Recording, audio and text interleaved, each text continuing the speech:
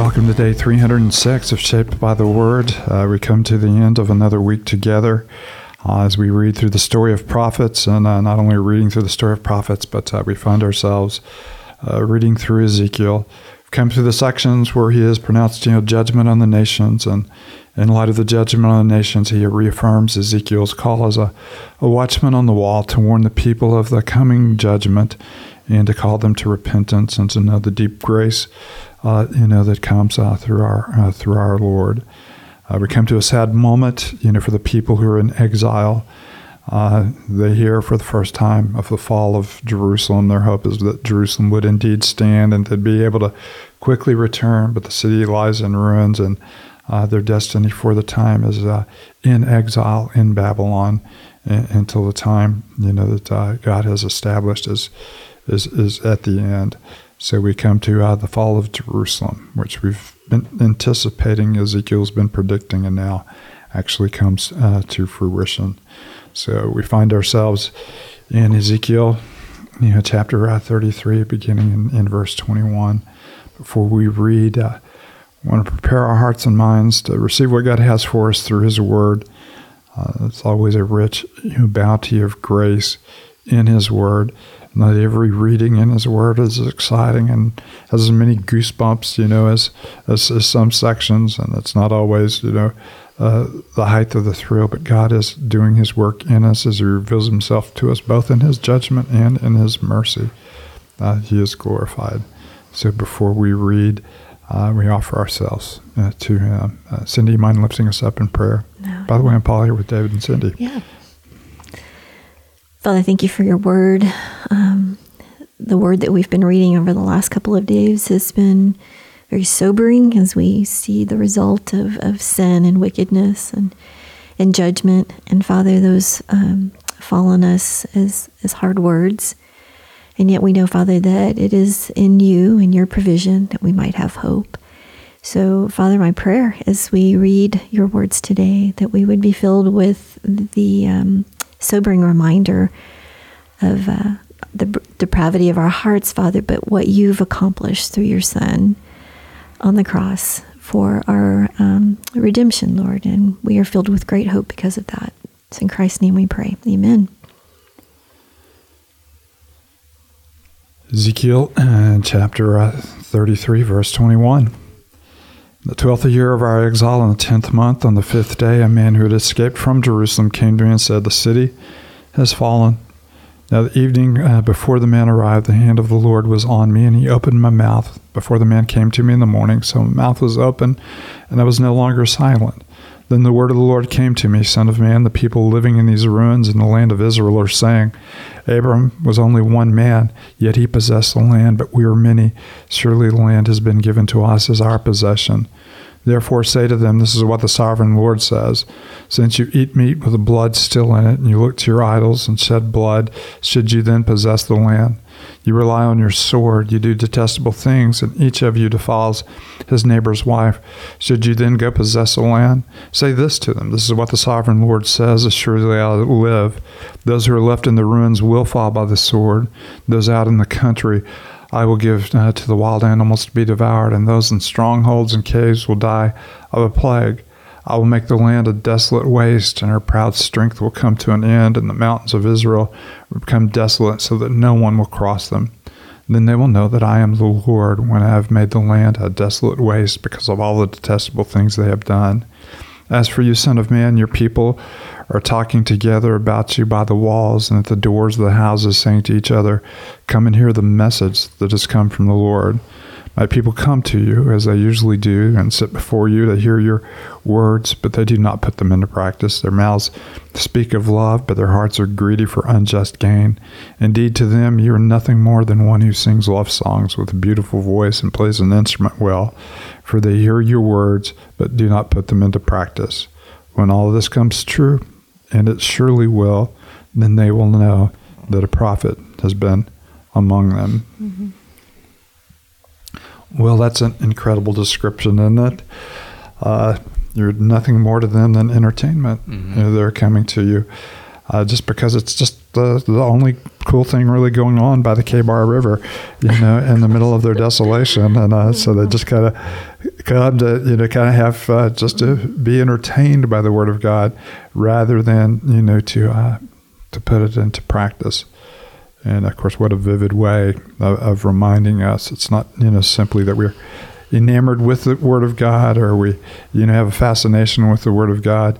What God has called us to do is to be, as we've entitled our podcast, to be shaped by the Word, and to let the Word determine who we are and how we live, by God's Spirit as it works through us. And of course, this had been the miss of the people of Israel all along. Not that they weren't hearing the Word, and they were, as James says, being hearers only, and not doers of the Word. I thought it was interesting how they did bring up Abraham and the land, and almost in many, it seemed like to me, kind of really made light of the covenant that God had entered with Abraham concerning the land. And so they made it about the land and said, well, we're many. Abraham was one. Surely the land is still ours. But it's pretty fascinating to see that God has now made that land a desolate waste, and that he has even, the mountain of Israel has even become desolate, which when I think of the mountain of Israel, I always think of God's presence. And so he's not only made the land desolate, he has removed his own fellowship from the land and from the, from the mountains. Of course, the image we have earlier in Ezekiel is the glory of the Lord, leaving the holy place, coming to the edge, of the gate of the temple, pausing in the gate of the temple, going out the gates of the city, heading over the Mount of Olives. So it was desolate the moment, the Lord's presence left it, although they lived, in kind of a sense of prosperity, apart from the Lord, for a deep period of time. And so now you have these people who are, thinking, this is really a great thing that's just happened. Nebuchadnezzar has run out all of the rich people and all of the, all the rulers. We can possess the people. And of course, what they forget there is Abraham didn't even have 1 foot of real estate, that he possessed. He was a wanderer in the land, and received the blessing of God as his gift and as his portion. But it's not Abraham, who possessed the land for his descendants. It was God who possessed the land. And here again, they're doing the same thing. By our sword, we can do this. By our ingenuity, we can do this.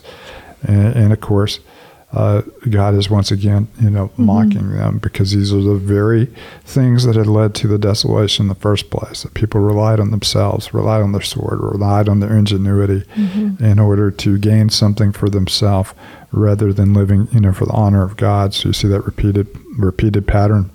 So soon after judgment, people returning to the same old. Which in no way is a reminder of how we behave. No, I'm glad it doesn't happen today. I'm glad this is an Old Testament thing, not anything that. Yeah.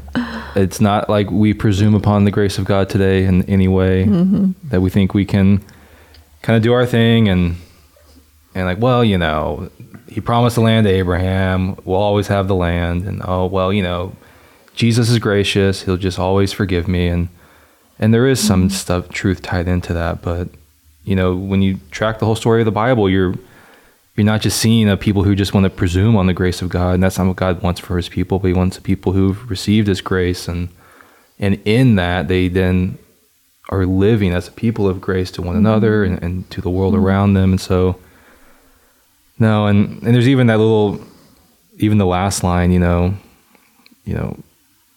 as you alluded to earlier, Paul, they kind of just saw Ezekiel as, okay, here's some entertainment. Here's a guy's doing weird stuff and laying on the ground for days on end, and who knows what he's doing, making pies, and it's just crazy. And that they didn't see him for who he truly was. When he says, when all this comes true, and it surely will, then they will know that a prophet had been among them. And he just has some of those whispers of even when Jesus comes on the scene, and people failed to see him for who he truly was, and in so doing, and this devastating result. So many of the prophets, are the people who need to see them the most fail to see them, and we definitely see that with Jesus as well. And of course, the rejection of Jesus also led to the desolation of Jerusalem. In this particular instance by Nebuchadnezzar, and then in the New Testament within a few short years, from Titus, out of Rome. And of course it lays, desolate, to this day, awaiting the return of the King. Mm-hmm. Well, it's been fun reading with you guys this week in community, and we have a reading from the Psalms. If you're reading according to the app or according to our reading plan that you can read tomorrow, and of course we look forward to gathering with you, to worship, Mm-hmm. On Sunday as well.